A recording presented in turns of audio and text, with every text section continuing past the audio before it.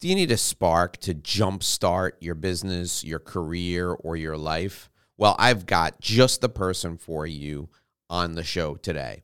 Her name is Tamara Ghandour, and she's an author, a podcaster, a keynote speaker, and the founder of an innovation training company. The name of it is Launch Street, and she used to believe that innovation was the domain of a select few, exclusive to certain industries or relegated to a specific job role. But as Tamara discovered in her 25 years of work and research, everybody has the capacity to innovate. It's a person's unique innovation style that can transform inertia into innovation. Sound good? Are you excited? Are you motivated to hear from somebody who is on the cutting edge and wants to put you and your business back on the cutting edge? Well, we've got that for you today on this interview on the Inside BS Show. Welcome, folks. We are here with another Inside BS interview show today, and it is my honor to have with us Tamara Ghandour, and she is going to help us really make sure we're unstuck, make sure that you started your business the right way, or if you're thinking of starting your business, you know exactly what you're doing. You heard me introduce her, but she's got a great new book that's coming out right now as you're listening to this. It's titled Innovation is Everybody's Business. Tamara, welcome to the show. Thanks for joining us. Dave, thank you so much for having me. I'm looking forward to this conversation. Thank you so much. I have been looking forward to interviewing you ever since I read through your bio and listened to your podcast. And the podcast that really caught my eye recently was the podcast about getting unstuck. I mean, right now, as we're recording this, so many of us are working from home, and we are facing really challenging times because we've got like a killer virus circulating, and there's all kinds of adversity being thrown our way. So talk to me about getting unstuck. First of all, stuck for me means that I have 100 ideas and I don't know where to start, but stuck for other people may mean they don't have enough ideas. What's your definition of being stuck, and how do we get unstuck? Yeah, well, I'd say, Dave, that I vacillate between I don't have any ideas to I have a million and I don't know what to do. And I think that either way, what that leads to is paralysis. Right. And here's what I hear from people time and time again, particularly in the situation that we're in, where 2020 has just turned into a 1980s Armageddon movie that none of us expected, right? So here's what I hear from people. What I hear is, I'm exhausted, I'm overwhelmed, I don't know how to move forward. And I think on top of that, the stuck really comes in with, I feel like I'm white knuckling, but I'm not getting very far. My head is down, I'm trying to get it done, but I'm not getting far. And, I'll hear things like, I don't have time to innovate. I don't have time to think differently.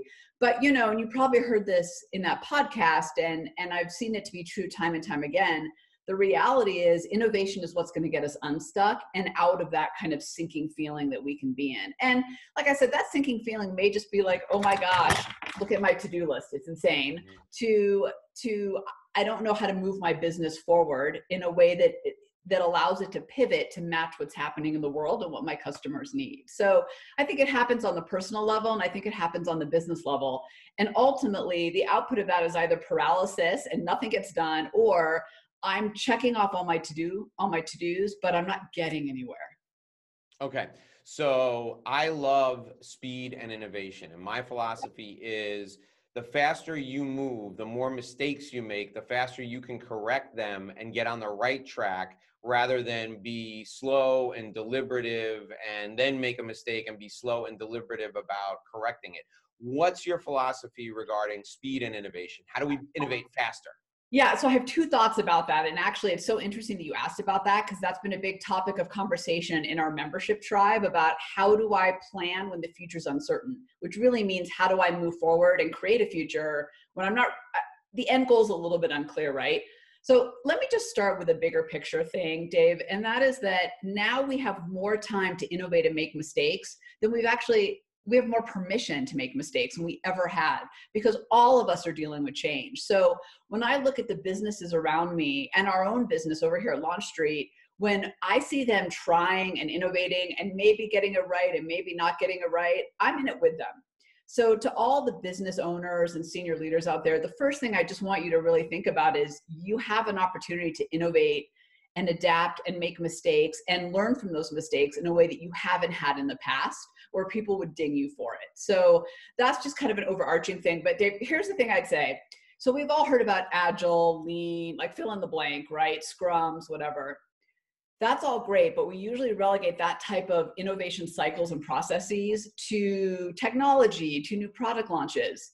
Here's what I've learned, particularly in times like this. That process of innovation cycles working in 4-week increments helps across your entire business. So you can't see it right now because I'd have to move all of my technology to a different side of the wall, but I have my 4-week cycle up on the wall, and I have sticky notes in different buckets of all the things that have to get done in the next 4 weeks. And if it's not in the next 4 weeks, it's on a parking lot to get to later so that it can get out of my head. So to your point about speed, we mistake throwing stuff at the wall with innovation. And innovation is still focused and clear, but I would encourage all of us, if you want speed, you got to start thinking in smaller increments. And the beauty of it is, Dave, and you know this, each increment builds on the last. So what I learned from this 4-week cycle will inform what I choose to do next 4 weeks. And the beauty of that is I'm moving forward way more informed. I think there's nothing on any time, any year, there's nothing worse than the 3-year plan that you wait 3 years to analyze. You've wasted so much time to make it better, I think. All right. So talk to me about messy progress versus very neat status quo, right? How do we get comfortable with the messiness that automatically is thrown off when we innovate? So can I geek out a little bit and get to some Yeah. here? Okay, so here's the thing. We have in our brains these things that keep us from wanting the messiness because that's scary and uncomfortable and new. And there's really, I'll go very high level here, but I go a lot deeper in the book. There's really 3 things. So one is you've got this thing called the reticular activating system. I think of it as a big brick wall. And that brick wall, its sole job is to only let in what already matches what you already believe and know. It's a little hard to get messy and play in the unknown when you're only going to play in what you know to be true. So you've got that happening. Then you've got this thing called myelin, which is all about making your brain efficient. So it's like think of it as like if the tracks in your brain are roads, it's like that super slick cement. You know, you get on an open road and it's brand new, so it makes you efficient.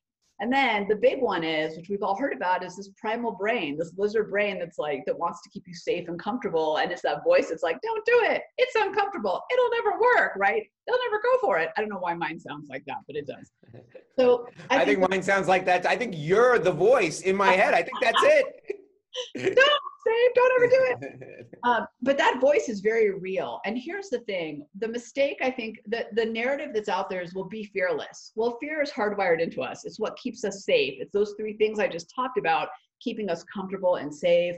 And in the caveman days, that was great because that messiness, that uncomfortableness could be a saber-toothed tiger in the bushes.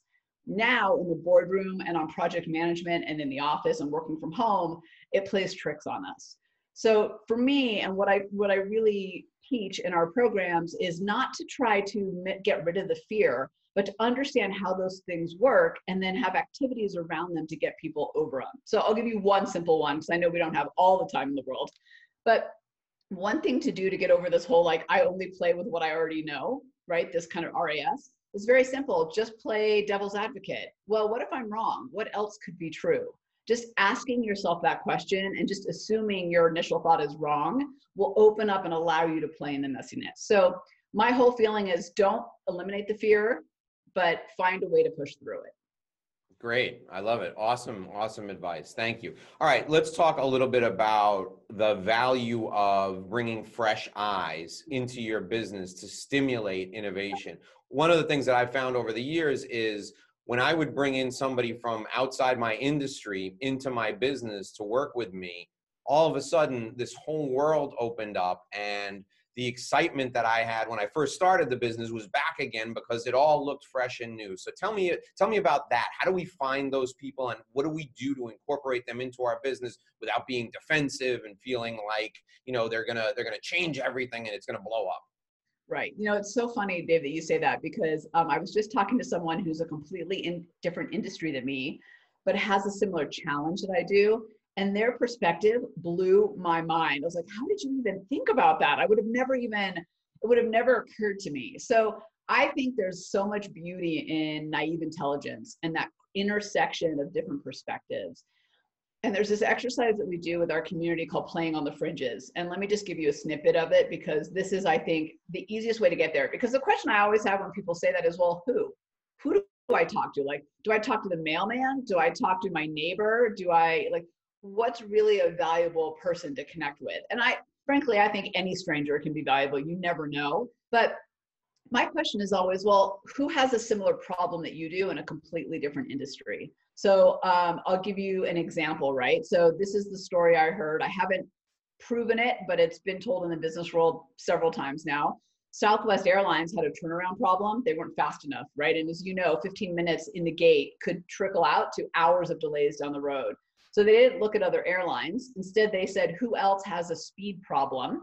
And they said, oh, well, NASCAR, Indy, like those race cars. So they sent the Southwest leadership team to the Indy pits to understand how they worked to actually speed up. They took that knowledge and brought it back to how they built the planes on the bottoms for all the tubes to come in, the things that need to happen right at the gate.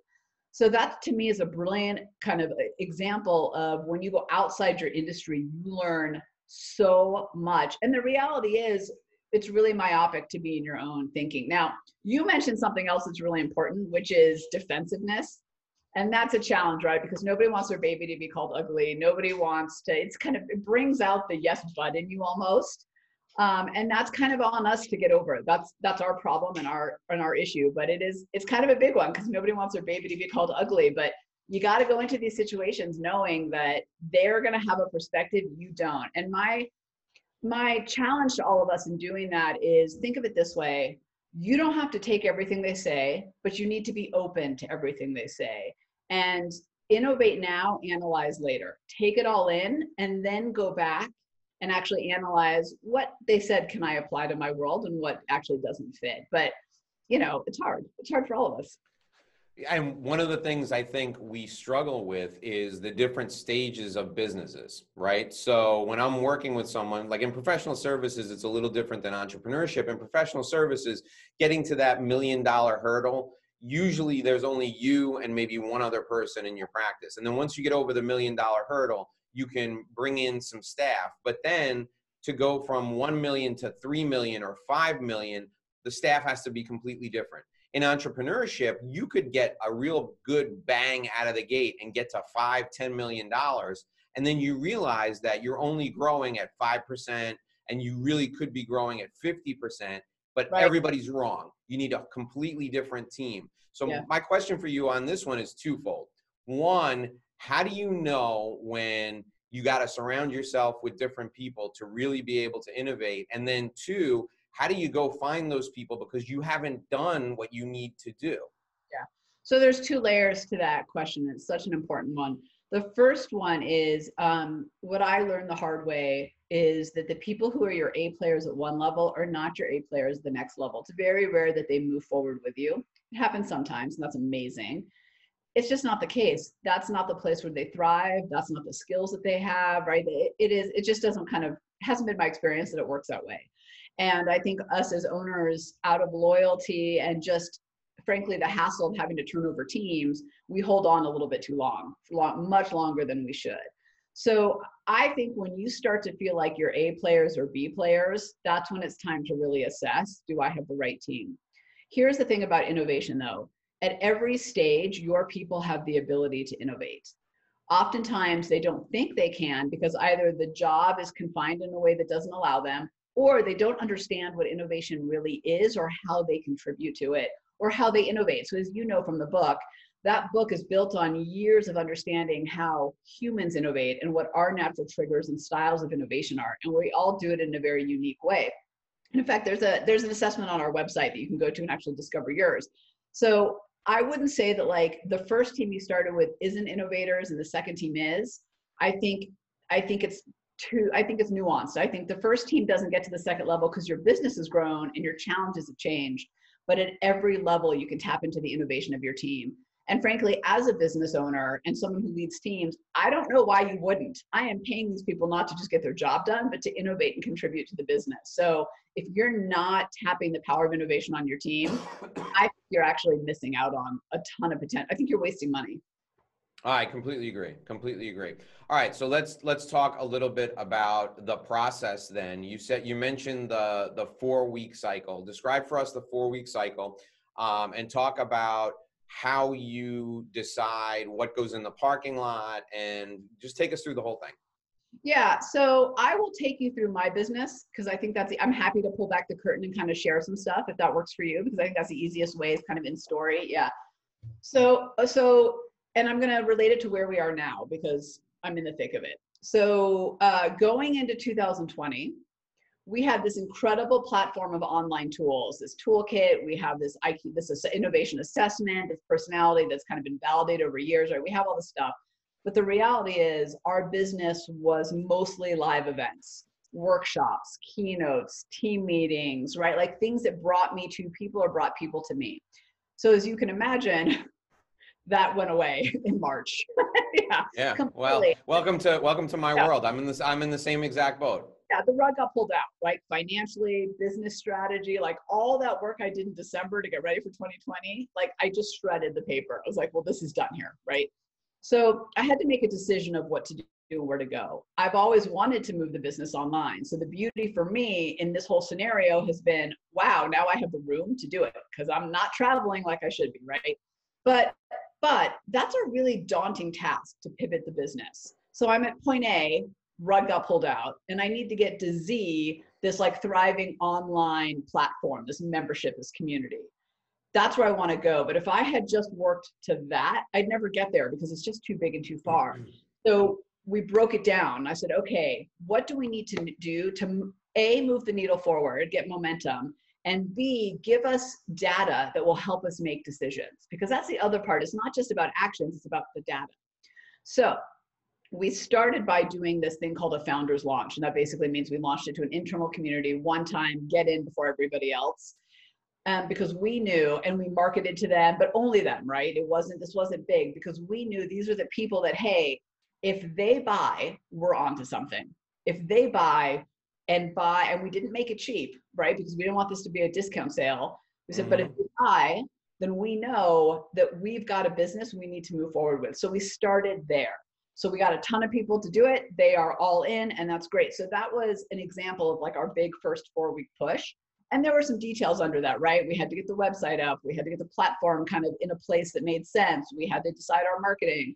So we're like, okay, check, that works. Now, the next question becomes, well, now that we've built it and we know that we should move in that direction, can we get new people to engage with us? Not buy yet. We're not open for new members until June 16th, but can we get them to do that? So now we've started, for the next 4 weeks have been about building the content, building the platform. So probably getting a little in the weeds, but I think you get the point. Like, sure. We broke it down to say, what's the first step we need to accomplish? And what's a data point that will tell us whether we should move forward? And I think as leaders and business owners, what really matters is objective data points that actually give you the information you need. And that was one, because we knew if nobody bought, then we needed to do something differently. Like that next 4 weeks would have been different. So we're still moving from A to Z, but how we get there is all about this route that those 4 weeks take us on. Sure. Oh, thank you so much. That was great. Thanks for taking us inside and really showing us how it works. That's terrific. You know, it's funny. I've found that this whole, the situation, the chaos that we're in right now, when we look back on this 5 years from now, we may be saying to ourselves, this was a blessing in disguise, because now we've got a gun to our head. And as you know, as business owners, we want the same or better revenue targets than we had at the beginning of this whole thing, but we got to figure out a completely different way to do it. And what will come from this will be new revenue streams, and we may be able to go back to our old revenue streams in some way. So we will have a business that is more diverse. But it's so hard when you're inside the situation to look at it that way. So talk about how right now we're forced to do this. How do what's the self-talk we need? What's the mental preparation we need to make this situation happen when there is no, global pandemic that's forcing us to do this? Yeah, and the reality, Dave, right, is, and I think you know this, and your listeners do too, is we are not going back to things the way they used to be.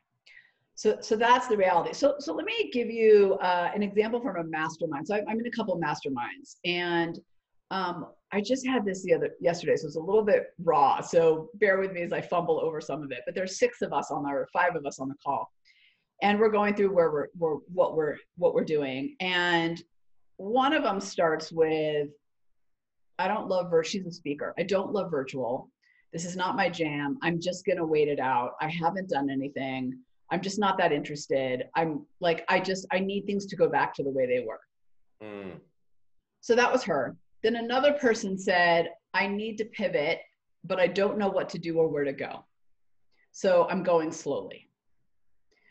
And then I gave my spiel, which I'm in the middle of it. I'm in an innovation cycle, right? So, but, and I'm not saying that to brag about my perspective versus theirs, but I think you see in the 3 of our mental models of the world, you've got one who sees 0 opportunity in what's happening and is just going to wait it out. And the reality is, in the events and hospitality in that world, that's going to take a long time, and even longer than other industries, right? So she's not going to get anywhere. And I don't know what to say about that. And then the one in the middle is trying, but doesn't have the tools to do it, and is like a little bit of like, I need someone to help me, right?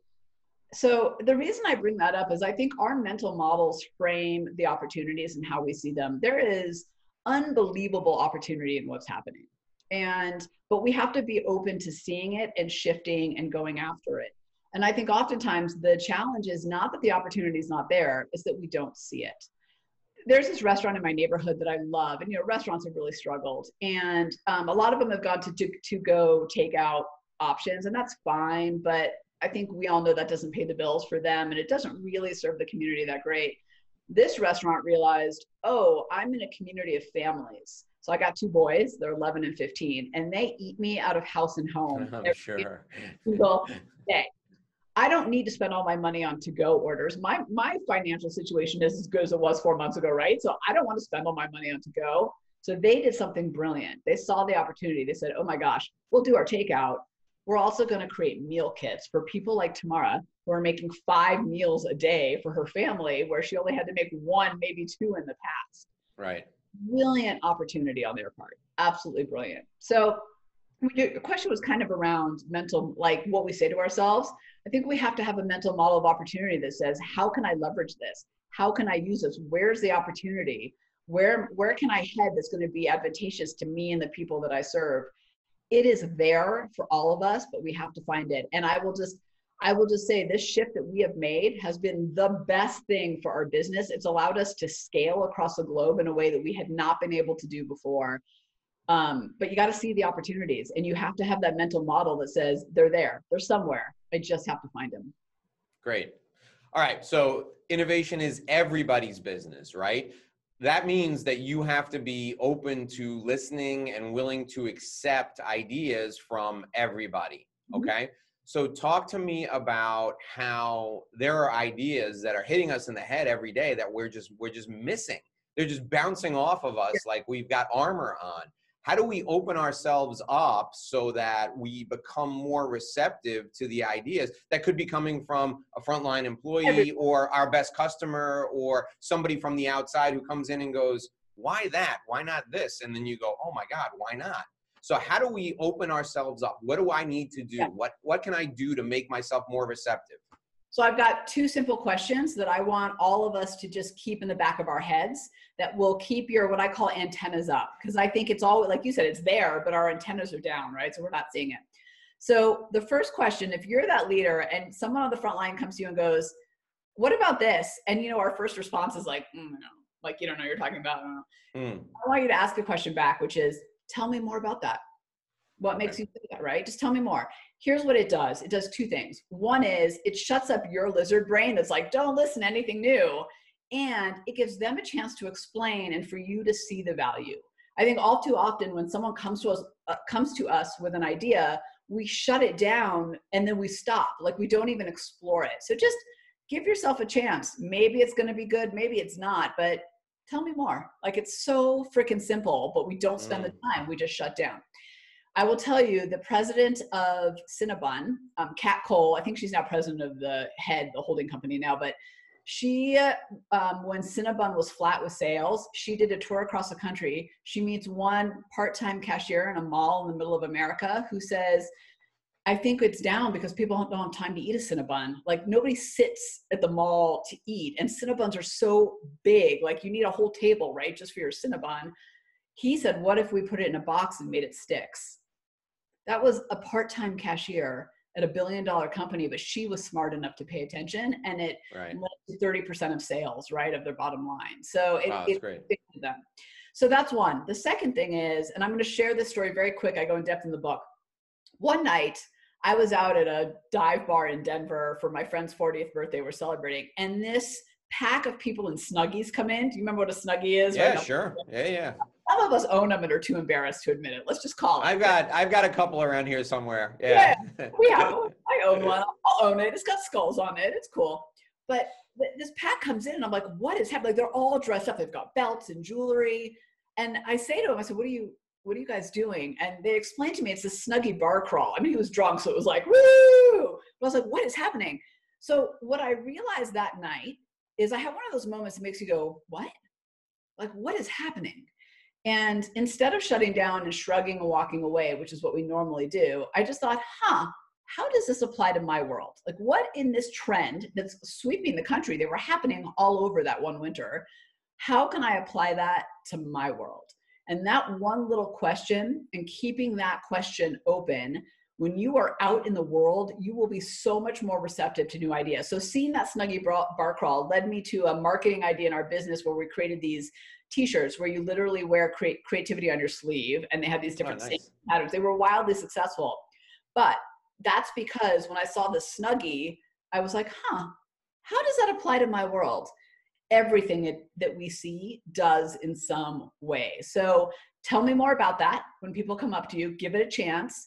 And when you're out in the world, just how do I apply that to my world? Just keep asking yourself that. Yeah, that's great. So years ago, I worked for Marriott, and there was a story about Mr. Marriott going to Hertz and renting a car at Hertz and seeing his name on the board and just going and grabbing his keys and leaving and not having any interaction with anybody and being in and out like that. That's where express check-in came from, and the elite members being able to walk to the front desk and grab their packets, because he said, hey, if Hertz can do it with cars, certainly we can do it with hotel rooms. I mean, why are we, if they want that experience, how do we provide that for them? And for me, that's the thing that I like to think about all the time. And maybe you can help us with this. There's three aspects to every business, right? There's a product, there's a service, and there's an experience. And the area that we tend to innovate the least, in my opinion, is on the experience side. So how do we think experience first and innovation? What do we need to do in order to put ourselves in the mindset where we're thinking about the experience? So I quote this woman, Marjorie Burnham, in my book, and she runs a customer experience association, the largest in the US. And she said to me something I thought was brilliant that I've never forgotten. She said, you're only as good as your customer's last experience. So if I, Dave, have this phenomenal experience with you on the podcast that's smooth, and then I go try to buy something online and it's not as smooth, I'm actually comparing it to you. So everything we do is compared to every other business. Might seem a little bit unfair, but that's the reality. That's why Amazon's one click is killing everybody, because now we all have to figure out one click, frictionless experience, right? Because it doesn't matter that I'm engaging with you to get coffee or you to do my technology upgrades. I'm still comparing you to Amazon. So here's an exercise that I love to do in my business that has opened up my eyes and actually gives a little bit of that naive perspective that we were talking about. It's really hard for us as humans to just go, okay, I've got all these experiences. How do I innovate here? So here's what I love to do. And I think this relates to the experience side more than anything else. I like to say, okay, well, how would Amazon solve this challenge? How would Zappos do it? Like whatever your favorite is, how would Tough Mudder do it? How would CrossFit do it? Like whatever floats your boat in your world and is an innovative company, I like to pretend like they own my business. Like let's say tomorrow, Southwest Airlines decided to launch an innovation company. How would they do it? How would they deliver the experience? Here's what I find with people. If I just launch into like, how do you innovate in customer experience? people tend to go blank because they're chained by their perspective and what they already know and what you do in the industry. But if I play this little fun exercise of, let's start by just pretending we're these companies, Patagonia, Chipotle, like whatever, right? Whatever you love. And then play and then pull out from there what works in your business. It is amazing the innovation that comes out of it. Great. I love it. Okay. Tell us about the book. Tell us about where we can get it, and tell us about the assessment that's a part of the book, how you developed it, and why we need it. Yeah. So innovation is everybody's business. It's on Amazon, Barnes and Nobles, all those places. You can get bulk or team orders on our website as well if you have a team, which I highly encourage, because getting everybody on board to like having that same definition and clarity around innovation is so important. So the book kind of leads over to the assessment. So early on in my career, I got really obsessed with how we as humans innovate. I had an experience that I talk about in the book that kind of made me realize that it isn't just the people with the cool titles and the purple streaks in their hair that innovate. It's actually all of us. And that set me down a path to really understand the neuroscience, behavioral psychology of it all, to really dig in. And, you know, I had this one pivotal moment years ago now where a woman, I was doing a keynote and I was pontificating about these big innovation concepts, right? Like 20% free time and, you know, I don't know, whatever. And this woman came up to me after and she said, Tamara, this is all great, but how does this apply to me? And in my head, I'm thinking, well, it applies to me because you're innovative. But she didn't get that, and rightfully so. So this book and the assessment was our way of pulling all that science and all that knowledge that we had and making innovation real and tangible for everybody. And what we've discovered when people take the assessment is they get the report of their style of innovation. There's these 9 triggers. We call them triggers because it's how it activates innovation. And we all have this combination of 2 power triggers, like our wellspring of innovation, and 1 dormant. We call it an everyday innovator style. It's unique. Our brains are unique, just like our thumbprints. No 2 are the same. But what's cool about it, Dave, is that when people get the report, the data in front of them, they're like, oh, I do that. You're right. I am innovative. People who you would never expect. And by the way, I work with like internal auditors who do process assessment and project managers and sales and like, this is not just the people in the innovation skunk works teams. In fact, they're not the ones I tend to work with. So I think having that understanding of how you innovate allows you to step up into it, acknowledge it, add value in a way that's unique to you and contribute, and then be more intentional about innovation. The brain's not a muscle, but in this way it works like one. The less we use it, the weaker it is. The more we use it, the stronger it is. Most of us don't feel innovative because we've shoved it in a drawer and it's collected dust, not because we can't do it. Perfect. Okay, Tamara Ghandour. I could talk to you for an hour because this is just so interesting, but I want to be respectful of your time. So the final question that I have for you is, what is the one big thing, the one really big thing that you see coming out of the current situation? Because you're right in the middle of it. I'm in the middle of it. The people who are listening and watching are in the middle of it. What's gonna, and there's no right or wrong answer, but somebody who's an expert on innovation certainly can help us think through this. What's the one big thing that's gonna come from this entire whole system and process revolution that we're going through right now? So there's this plant called the fireweed that only comes up after major fires where forests are burned down, and it's gorgeous and it's beautiful, and it is the sign of rebirth. Here's what I'd say. The world has changed, and I think we're in the middle of the earthquake still happening, and at some point that part of it will stop and we'll feel a little bit more stable. It's so hard to say at every turn. I think this is the week we're finally stable, and then something else happens and I'm like, never mind. But here's the thing I'd say about that. The future is uncertain and change is just right now happening, but in that is the opportunity to create your own future. So I guess my one big thing coming out of this is a little bit of what you talked about earlier, which is, yes, things are off kilter right now and will be for a long time. We're not going back to the way it was. So you might as well create the future that you want, because that's not happening anymore. So it's on all of us to decide how to move the future forward. I think we're in a unique position that we haven't been in, in my lifetime, and I'm 47, where we get to really decide what the future looks like. And I think if we all do that, we can make a huge impact in our world, in our community, in our businesses, and the people we employ and the customers we serve. And that's the part that I actually find really exciting. All right, so everyone listening and watching, Tamara Ghandour has given you a giant permission slip to go out there and make your business what you always wanted it to be. Right? Yeah, if you have to change everything, you might as well make it fit you. It has been such a pleasure, Tamara. Thank you for joining us. The name of the book is Innovation is Everybody's Business. It's on Amazon right now. Tamara, what's your website where people can find you? Go to launchstreet.com, all one word, GOTO, launchstreet.com. So everything, the tribe that you can join is there. The book is there. My stuff is there. It's all there. All right. It has been great having you on the show. Thanks for joining us. Folks, we are Inside BS, learning about innovation today with Tamara Ghandour. Go to Launch Street. So GOTO, launchstreet.com all together. The information is all in the show notes. Tamara Ghandour, thanks for being my guest today. It's been awesome having you with us. That'll do it for this episode of the Inside BS Show. My guest today was Tamara Ghandour, the author, the podcaster, and the keynote speaker. You can look for her brand new book, Innovation is Everybody's Business, everywhere. I want you to go out and buy a copy of the book and buy one for your friends. Tamara, thanks for joining us today. And until next time, we'll see you right back here on the Inside